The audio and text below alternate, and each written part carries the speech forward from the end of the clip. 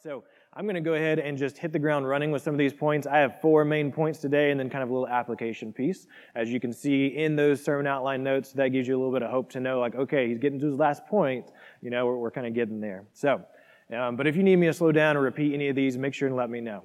So truth number 1 that I think that we can see in this passage, just a spiritual truth, is that a Christ follower, a disciple, a Christian, rejoices in the Lord.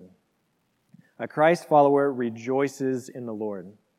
To continue using a word that we've been using the last few weeks, this word of posturing, a Christian has a posture of joy or rejoicing in the Lord at all times.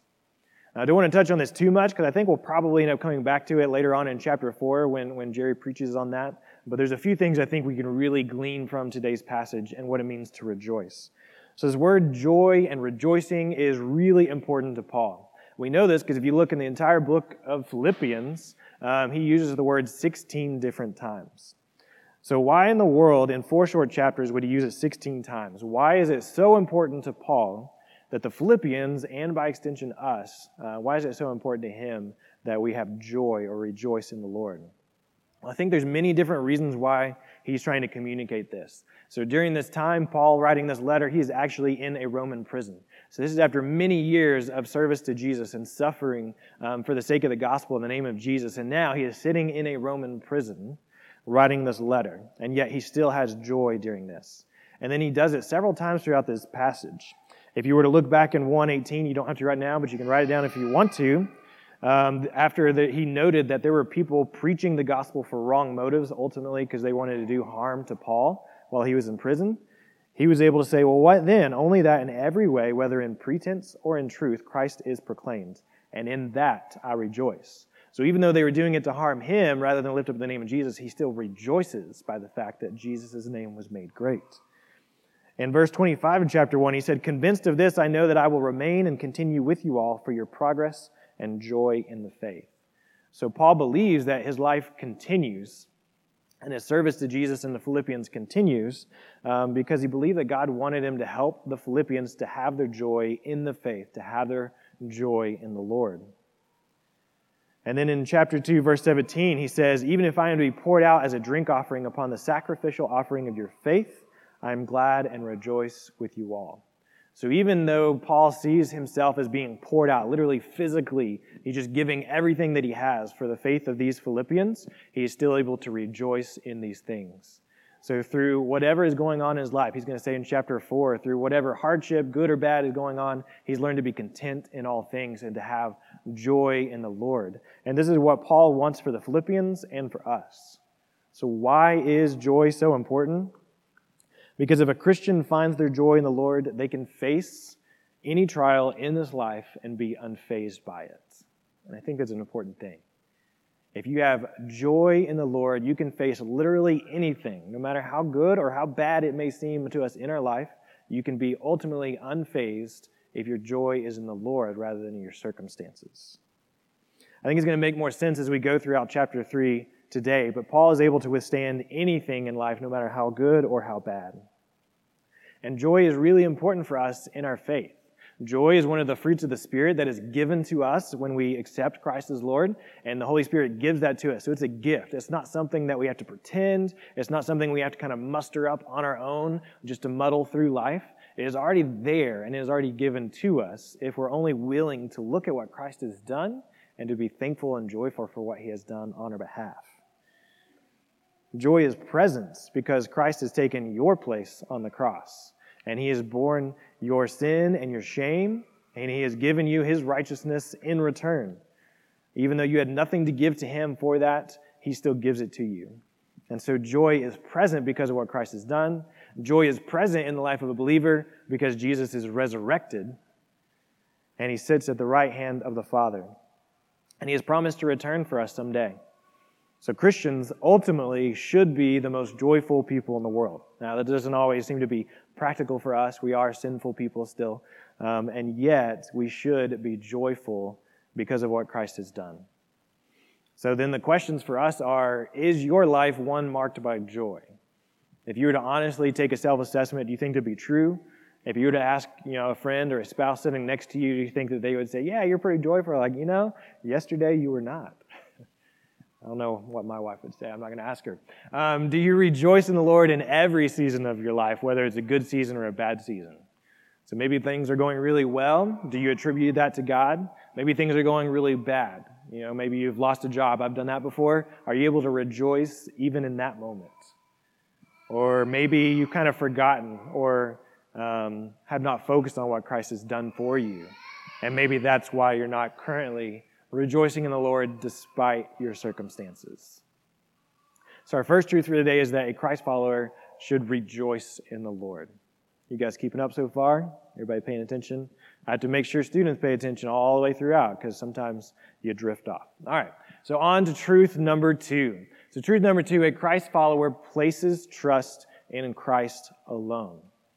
A Christian, a disciple, places trust in Christ alone and in nothing else.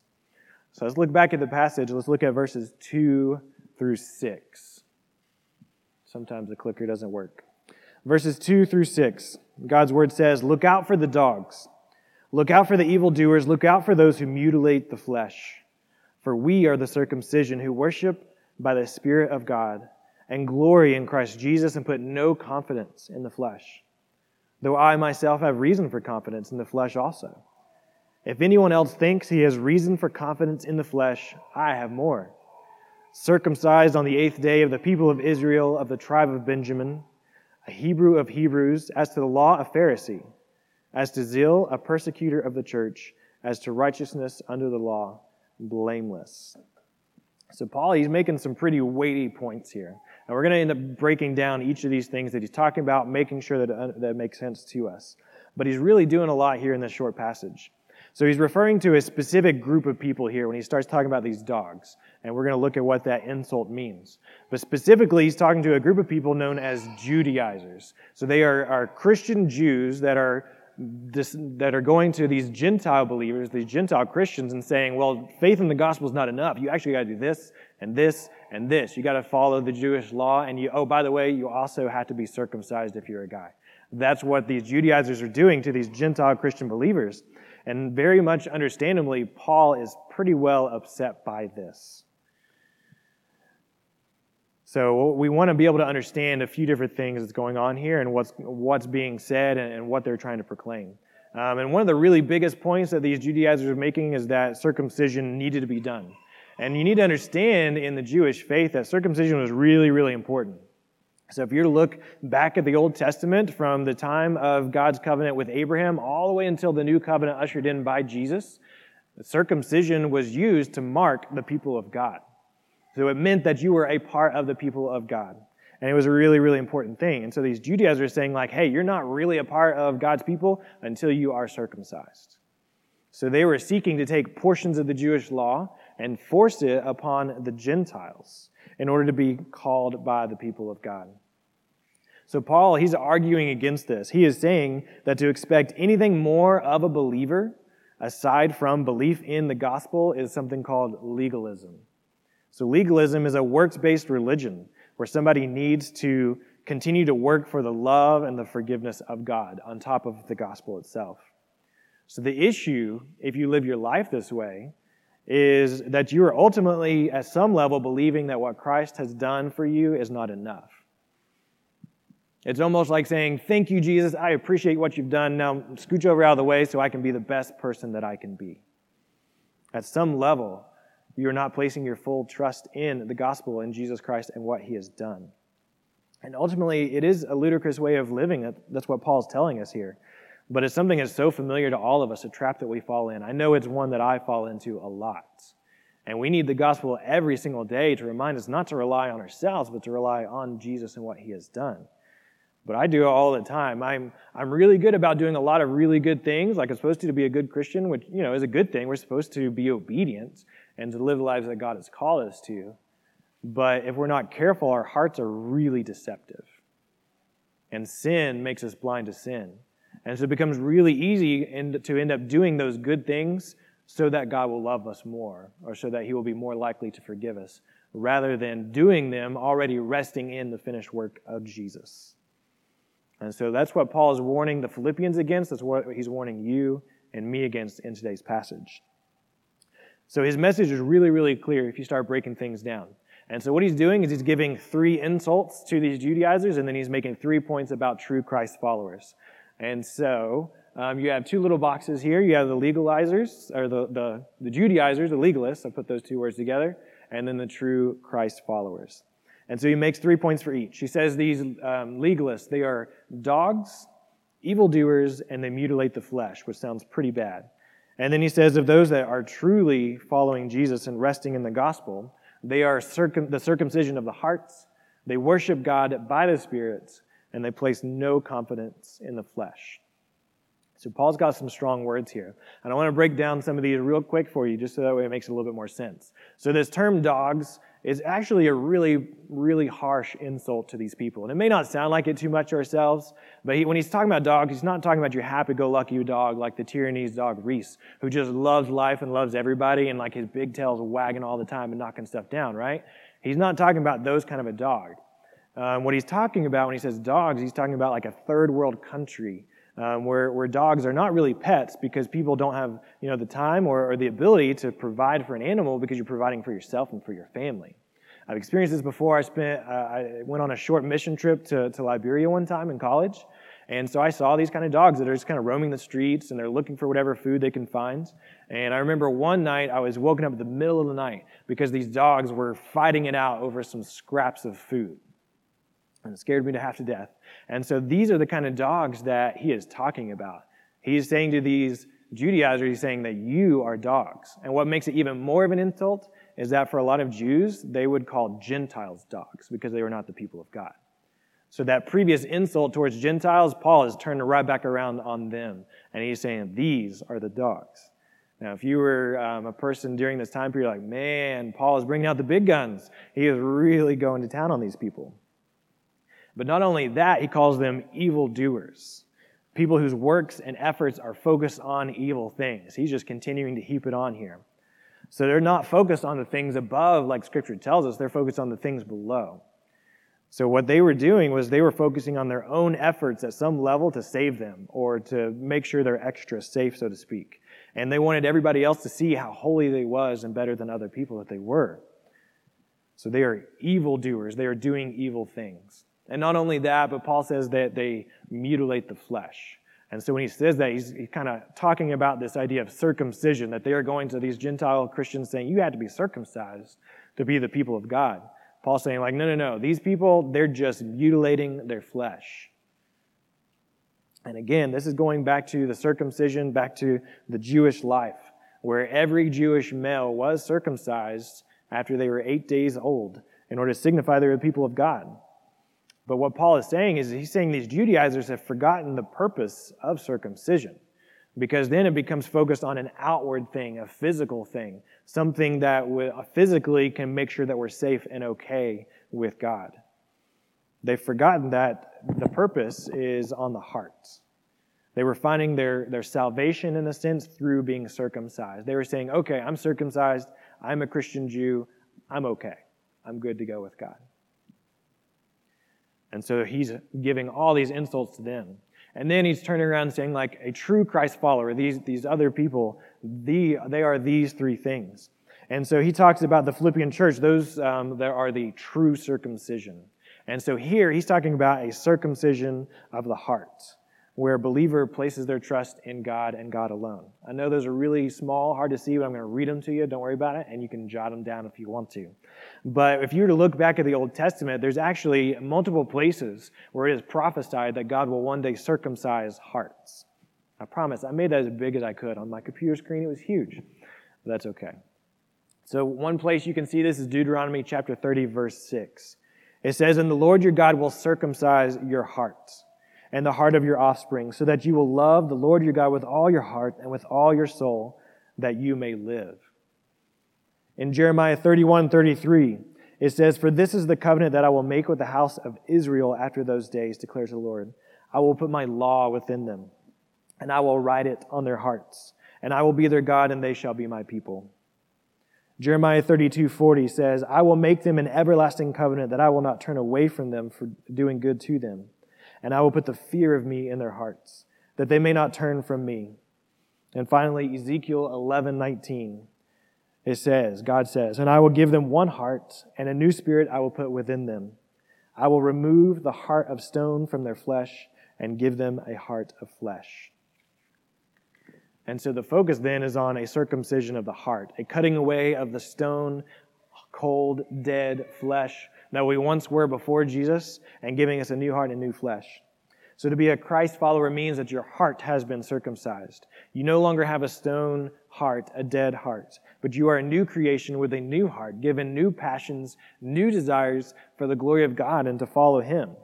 And so this is what Paul says when he says that they are the circumcision, meaning spiritually, internally, we have been circumcised, and there is no longer any need to be physically circumcised in order to be of the people of God, because when you come to faith in Jesus, you are now internally a part of the people of God. He also goes on to say that true Christ followers are those that worship by the Spirit of God. So this worshiping by the Spirit of God that he's talking about is an inner worship. Okay, so what he's doing throughout this entire passage is he's highlighting how focus on the physical aspect is not good, because that will not save you. It's an internal reality that saves us because of what Christ has done. And so this is the opposite of worship attested by the Judaizers. The Old Testament worship, it was focused on worship in specific places and specific times and specific ways. You even had to do certain things to prepare yourself physically to be able to truly worship God. That's what was necessary before Jesus. And so for the Judaizers, they were still placing their faith or their focus on these outward physical realities, even for worship. They weren't truly worshiping from their hearts. But this is not what Paul says is true for true Christ followers. He says we worship God by the Spirit of God, so it's an inner spiritual worship. And so now we're no longer relegated to only worship God in a church building on a Sunday morning, but instead our entire lives can become an opportunity to worship God in everything that we say and everything that we do. Paul said, or it said in 1 Corinthians 10:31, "Whatever you eat or drink or whatever you do, do all for the glory of God." And so now, because we worship God by the Spirit in our hearts, we are able to worship God in our work and the way that we treat people around us and what we do and the way we behave, the words that we speak. And then finally, the third thing that he says about true Christ followers is that they glory in Christ Jesus and put no confidence in the flesh. So to be a Christian means that you put your faith in nothing else other than Jesus Christ. You don't look to the law or to your own ability to make sure that you're okay, or any other kind of religious rules or demands that you need to do, or do this, don't do that, in order to make sure that you are safe with God and okay and that He loves you and forgives you. Because the truth is, you can do nothing outside of Christ to save yourself. You can't do it.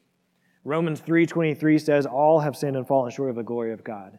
And that is the reality for all of us. We all fall short of the perfect standard that God has set out for us. You cannot live up to that standard. You can't do it no matter how hard you try. That's the truth. So the only thing that we can place our faith and trust in is what Christ has done. We must look to the gospel and to the finished work of Jesus Christ on the cross, and we must believe that this is enough for us.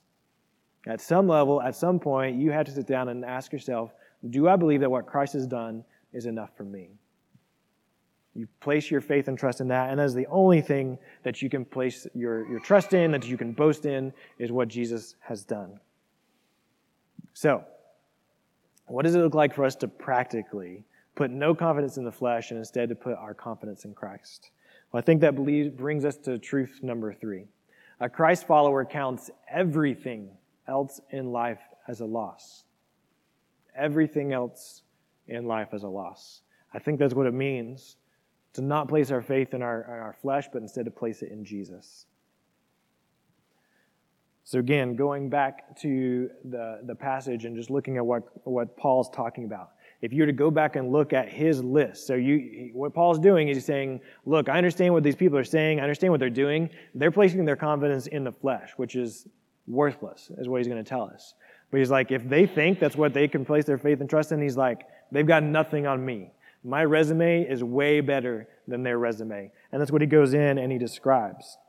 So he's looking at their teaching and he's saying legalism is absolutely worthless. The word that he actually uses for it is, he essentially says that it's dung, it's crap, is what Paul is saying. He's like, living a life of legalism is absolutely worthless. And he's like, and I know because I tried. I was there. I lived my entire life that way. And so then he goes in and lists the things that he used to place his faith and trust in and that he no longer does. He says, starting in verse 4 to go back through, he says, though I myself have reason for confidence in the flesh, if anyone else thinks he has reason for confidence in the flesh, I have more. Circumcised on the 8th day of the people of Israel, of the tribe of Benjamin, a Hebrew of Hebrews, as to law, a Pharisee, as to zeal, a persecutor of the church, as to righteousness under the law, blameless. Man, what a resume. These guys have absolutely nothing on Paul. What you have to imagine is it's like you're at a dinner party or something, right? Some party, people are hanging out, and they're trying to one-up each other, right? They're like, that's nothing. Listen to what I did. And then in walks Neil Armstrong, who says, I walked on the moon. And everybody else is like, well, shoot, we can't beat that, right? We've got nothing on Neil Armstrong. If you walk on the moon, you can beat anybody else's story ever, right? That's essentially what Paul's doing. These guys are saying, this is what I place my faith and trust in. And then in walks Paul, and they're like, well, now we're stuck, right? We've got nothing on Paul. So I want to explain what each of these things kind of mean and why they were so important to these Judaizers. And then Paul says, all this is worthless. So he says he's circumcised on the 8th day. Again, going back to that, that's what that means, is that he is a true Jewish-born male. So he was born a Jew, he was 8 days old, he was circumcised, meaning he is of the people of God, he is a Jewish person. He didn't do it later on in life. That's somebody who's known as a proselyte that comes to the Jewish faith later on in life and are circumcised. It also means he's not an Ishmaelite who were circumcised when they were 13 years old instead. He is a true Jew. And not only is he an Israelite, a true Jew, but Paul is of the tribe of Benjamin. Now, this was also important to the Jewish people. So they're really good about going back and tracing where they descended from and why that makes them so good. And so the tribe of Benjamin is really important because Benjamin was born to Rachel. So that's Jacob's one of his most loved wives. So that made it extra important. Benjamin was also one of the only out of all the 12 patriarchs of Israel, he was the only one born in the Promised Land. So that made him a little bit better in Jewish eyes. The tribe of Benjamin was where the first king of Israel, King Saul, came from. And then also, after the kingdom was split into two, the tribe of Benjamin alone, out of all the others, remained true to the Davidic line and stayed with Judah. So for all these reasons, when he's saying that I'm of the tribe of Benjamin, that means out of all the 12 tribes, my tribe is the best. So that's another way that Paul has it better than some of these other people. He's also a Hebrew of Hebrews. So what that means is he was a Hebrew, he's born a Jew to full Jewish parents. So whenever the Jews were scattered throughout the world, some of them intermarried with other cultures and places, but both of his parents were Jews. Not only that, he worked really hard throughout his entire life to remember the Hebrew language. So that made him a little bit better. He's also a Pharisee. So the Pharisees were a select group of Jews who made it their one aim and goal in life to obey every aspect of the law. So they were the elite of the elites of the Jewish people. And not only that, but he was also so zealous in his religious beliefs, even more than some of the other Jews, that he was willing to persecute the early church. And so he would go around and seek out and to find people of the way, that's the early Christians, the early church, and he would arrest them and throw them into prison. And even when Stephen was stoned by Jews, Paul was there holding their coats for them while they did it. That's how zealous he was in his faith. So he's like, think they have something to have confidence in. He's like, really, I've got all these things over top of them, and I used to place my faith and confidence in all those things. And then on the bottom he says, all these things are loss. They are all worthless. Everything in life that got me ahead in life, in my Jewish beliefs, that I used to think was so important that any other Jew would be proud to have this resume. All these things are worthless. They are loss. So then what we need to do is to kind of put ourselves in this passage, so to speak. And so think for a second, like, what would your perfect resume be if you were to be the perfect person, right? So I thought about this. I came up with a funny one and a little more serious one, right? So if I were to have one of like, man, Sam Adams is the perfect guy. I'd be Sam Adams. Maybe I'd be a doctor or something. I don't know. I'd be like 6'3", because that's pretty important when you're 5'7". It'd be really nice to be 6 foot plus, right? 200 pounds of solid muscle. My wife's laughing at me over there. Dashingly handsome, devilishly charming, right? My wife and children adore me. okay? And I have more money than Jeff Bezos himself. In my spare time, I work at animal shelters and soup kitchens and all this sort of thing, right? This is Sam Adams, the perfect Sam Adams. Or maybe instead you want to make it a little bit more spiritual instead, and that's okay too. So what would your perfect spiritual self be? Maybe you would go to seminary and have all kinds of degrees and understand theology really, really well. Maybe you would have written multiple books that have helped millions of Christians worldwide to grow and deepen their faith. Maybe you have single-handedly planted more churches than Paul himself, and maybe you've memorized every verse in the Bible. Who knows? But that's essentially what's going on here, right? They are placing their faith and trust in all these things that they can do themselves. And so what does Paul say when he has finished his list? He says it's all loss. It is all worthless. And so why would he say this? Why would all these things that he had given his entire life to, his entire trust to, his entire identity to, why would it all of a sudden be worthless? Why should you look at anything else in your life? Not only these things, but he says everything in life is a loss. Why should you look at everything in your life, the things you would normally place your confidence and trust in, your relationships, your job, whatever it is, why would you see those things as loss? And that brings us to truth number 4. A Christ follower seeks to know Jesus. You see, everything else is loss in life compared to the value of knowing Jesus. So he says back in the passage, "But again, whatever gain I had, I counted as loss for the sake of Christ. Indeed, I count everything as loss because of the surpassing worth of knowing Christ Jesus my Lord. For his sake, I have suffered the loss of all things and count them as rubbish, as trash, as garbage, in order that I may gain Christ, be found in him, not having a righteousness of my own that comes from the law, but that which comes through faith in Christ, the righteousness from God that depends on faith." So again, Paul's saying, whatever gain I had in life, whatever it is that there has helped me to get into head, it is all worthless compared to the surpassing value of knowing Jesus. Wow. I mean, if you and I can say that, and not just say it, but to truly believe it in our hearts and to live our lives that way, the rest of the world is going to look at us like we're nuts. For Paul, everything in life, especially his legalistic life before Jesus, but even everything is worthless compared to knowing Jesus. And so I want to kind of look at, just for a second, what this word means and what he's talking about. So, and this idea of knowing, because this is really the important piece that I want us to understand. And I'm going to mispronounce it because I don't know Greek and Hebrew, but the word to know comes from a Greek word gnosko, and is deeper than simply a knowledge of something. Instead, it does mean to know, it means to become known, it means to have knowledge of, but it's also the same word that's used in the Hebrew Old Testament when it says something like, Adam knew his wife Eve and she bore him a son. And so this idea of knowing is a deeper, intimate, personal closeness that comes from a relationship through experience and time with another person. So this knowing isn't just, well, I know about God, I know all these things about him, I have all these verses memorized in my Bible. It's not that kind of a knowing.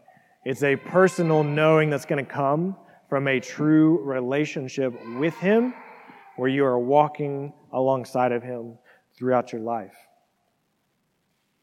So Paul is saying everything else in life that normally would have value is worthless when it comes to the value of intimately knowing Jesus and being known by Jesus. I think this goes back to a point that Jerry made a couple of weeks ago when he preached. He said, the glory of the gospel is to know and be known by Jesus. Relationship with Jesus is the point. So in reality, this could, in truth, be our fourth point, our fourth truth of the day. I think we could even go so far as to say that the entire point of the Christian life is to know and be known by Jesus. And then as we grow in our relationship with him, we should seek to obey him and to make him known to others. This should be our life goal. I think if I were to have an application point for the day, I think that's what it would be. The entire point of the Christian life is to know and be known by Jesus. And through that knowing, through that relationship, you're going to obey him and you're going to naturally give him away to others as well. Seek to know Jesus personally and intimately. There's a quote by a famous Christian author, theologian named J.I. Packer. So J.I. Packer actually passed away this past Friday at 93 years old. He's had tremendous effect on the Christian world.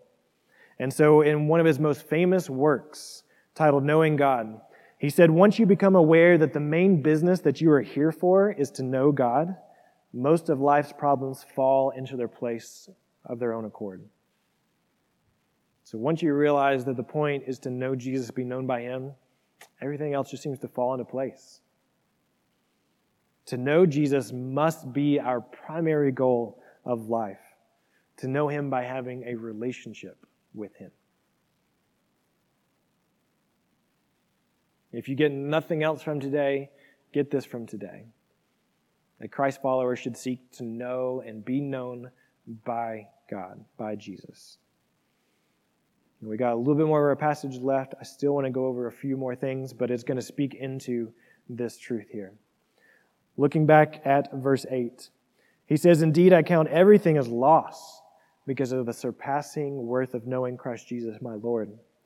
For his sake, I have suffered the loss of all things and count them as rubbish, in order that I may gain Christ and be found in him, not having a righteousness of my own, like these Judaizers, that comes from the law, but that which comes through faith in Christ, the righteousness from God that depends on faith, that I may know him and the power of his resurrection and may share his sufferings, becoming like him in his death, that by any means possible I may attain the resurrection from the dead.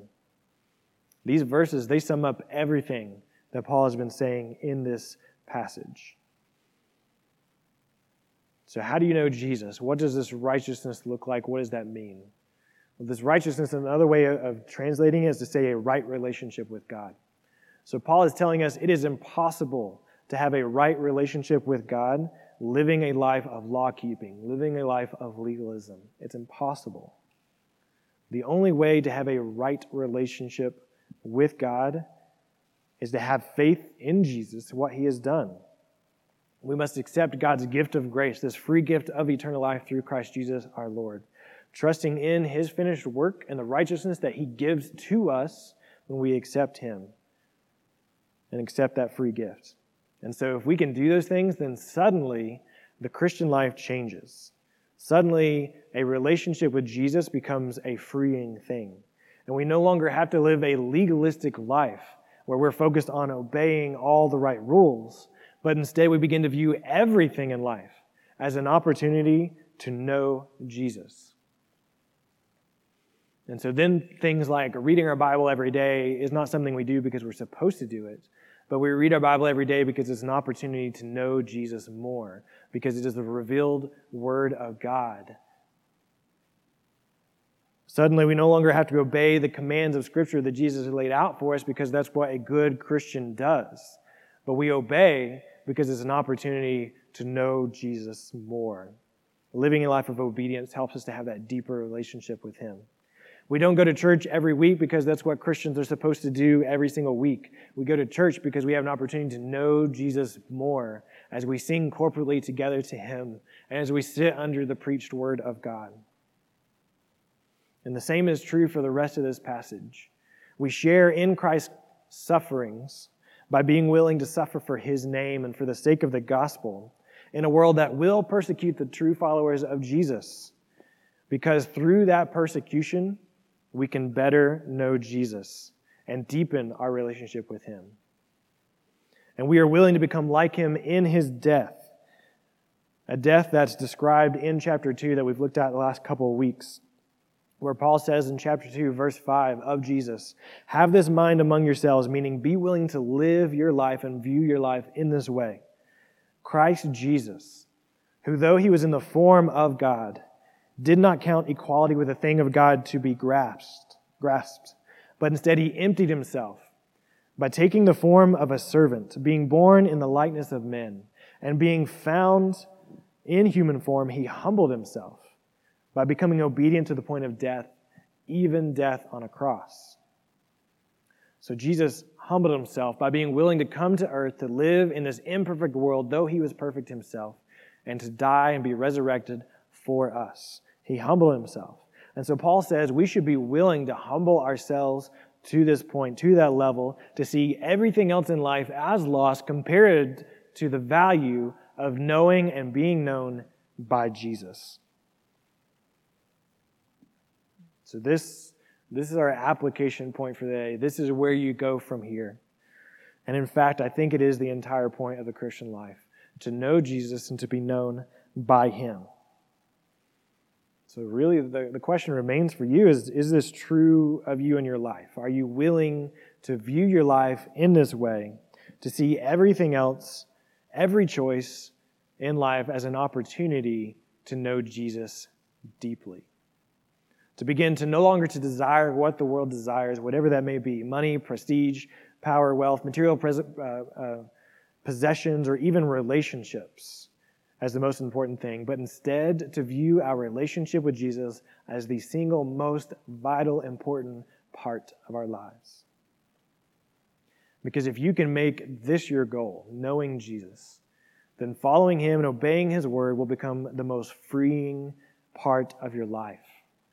Because everything in the Christian life suddenly becomes an opportunity to know him. So similar to what we did last week, if you were here last week, I want to give us a little time for this to just kind of sit and ruminate. So Maddie and the others, they're going to come up and they're just going to kind of play quietly in the background. I'm going to give us a few minutes to sit and to think, because I don't want us to quickly walk away from this, to quickly walk away from the fact that that is the point of our Christian lives. And so I think for those of us in this room and those of us watching online, we fall into one of two categories. So either some of us, we don't yet have a relationship with Jesus. And right now, potentially, God is speaking to your heart. And the truth is, salvation belongs to the Lord, and today is the day of salvation, and we should not ignore that. We have an opportunity to begin that deep and intimate relationship with him.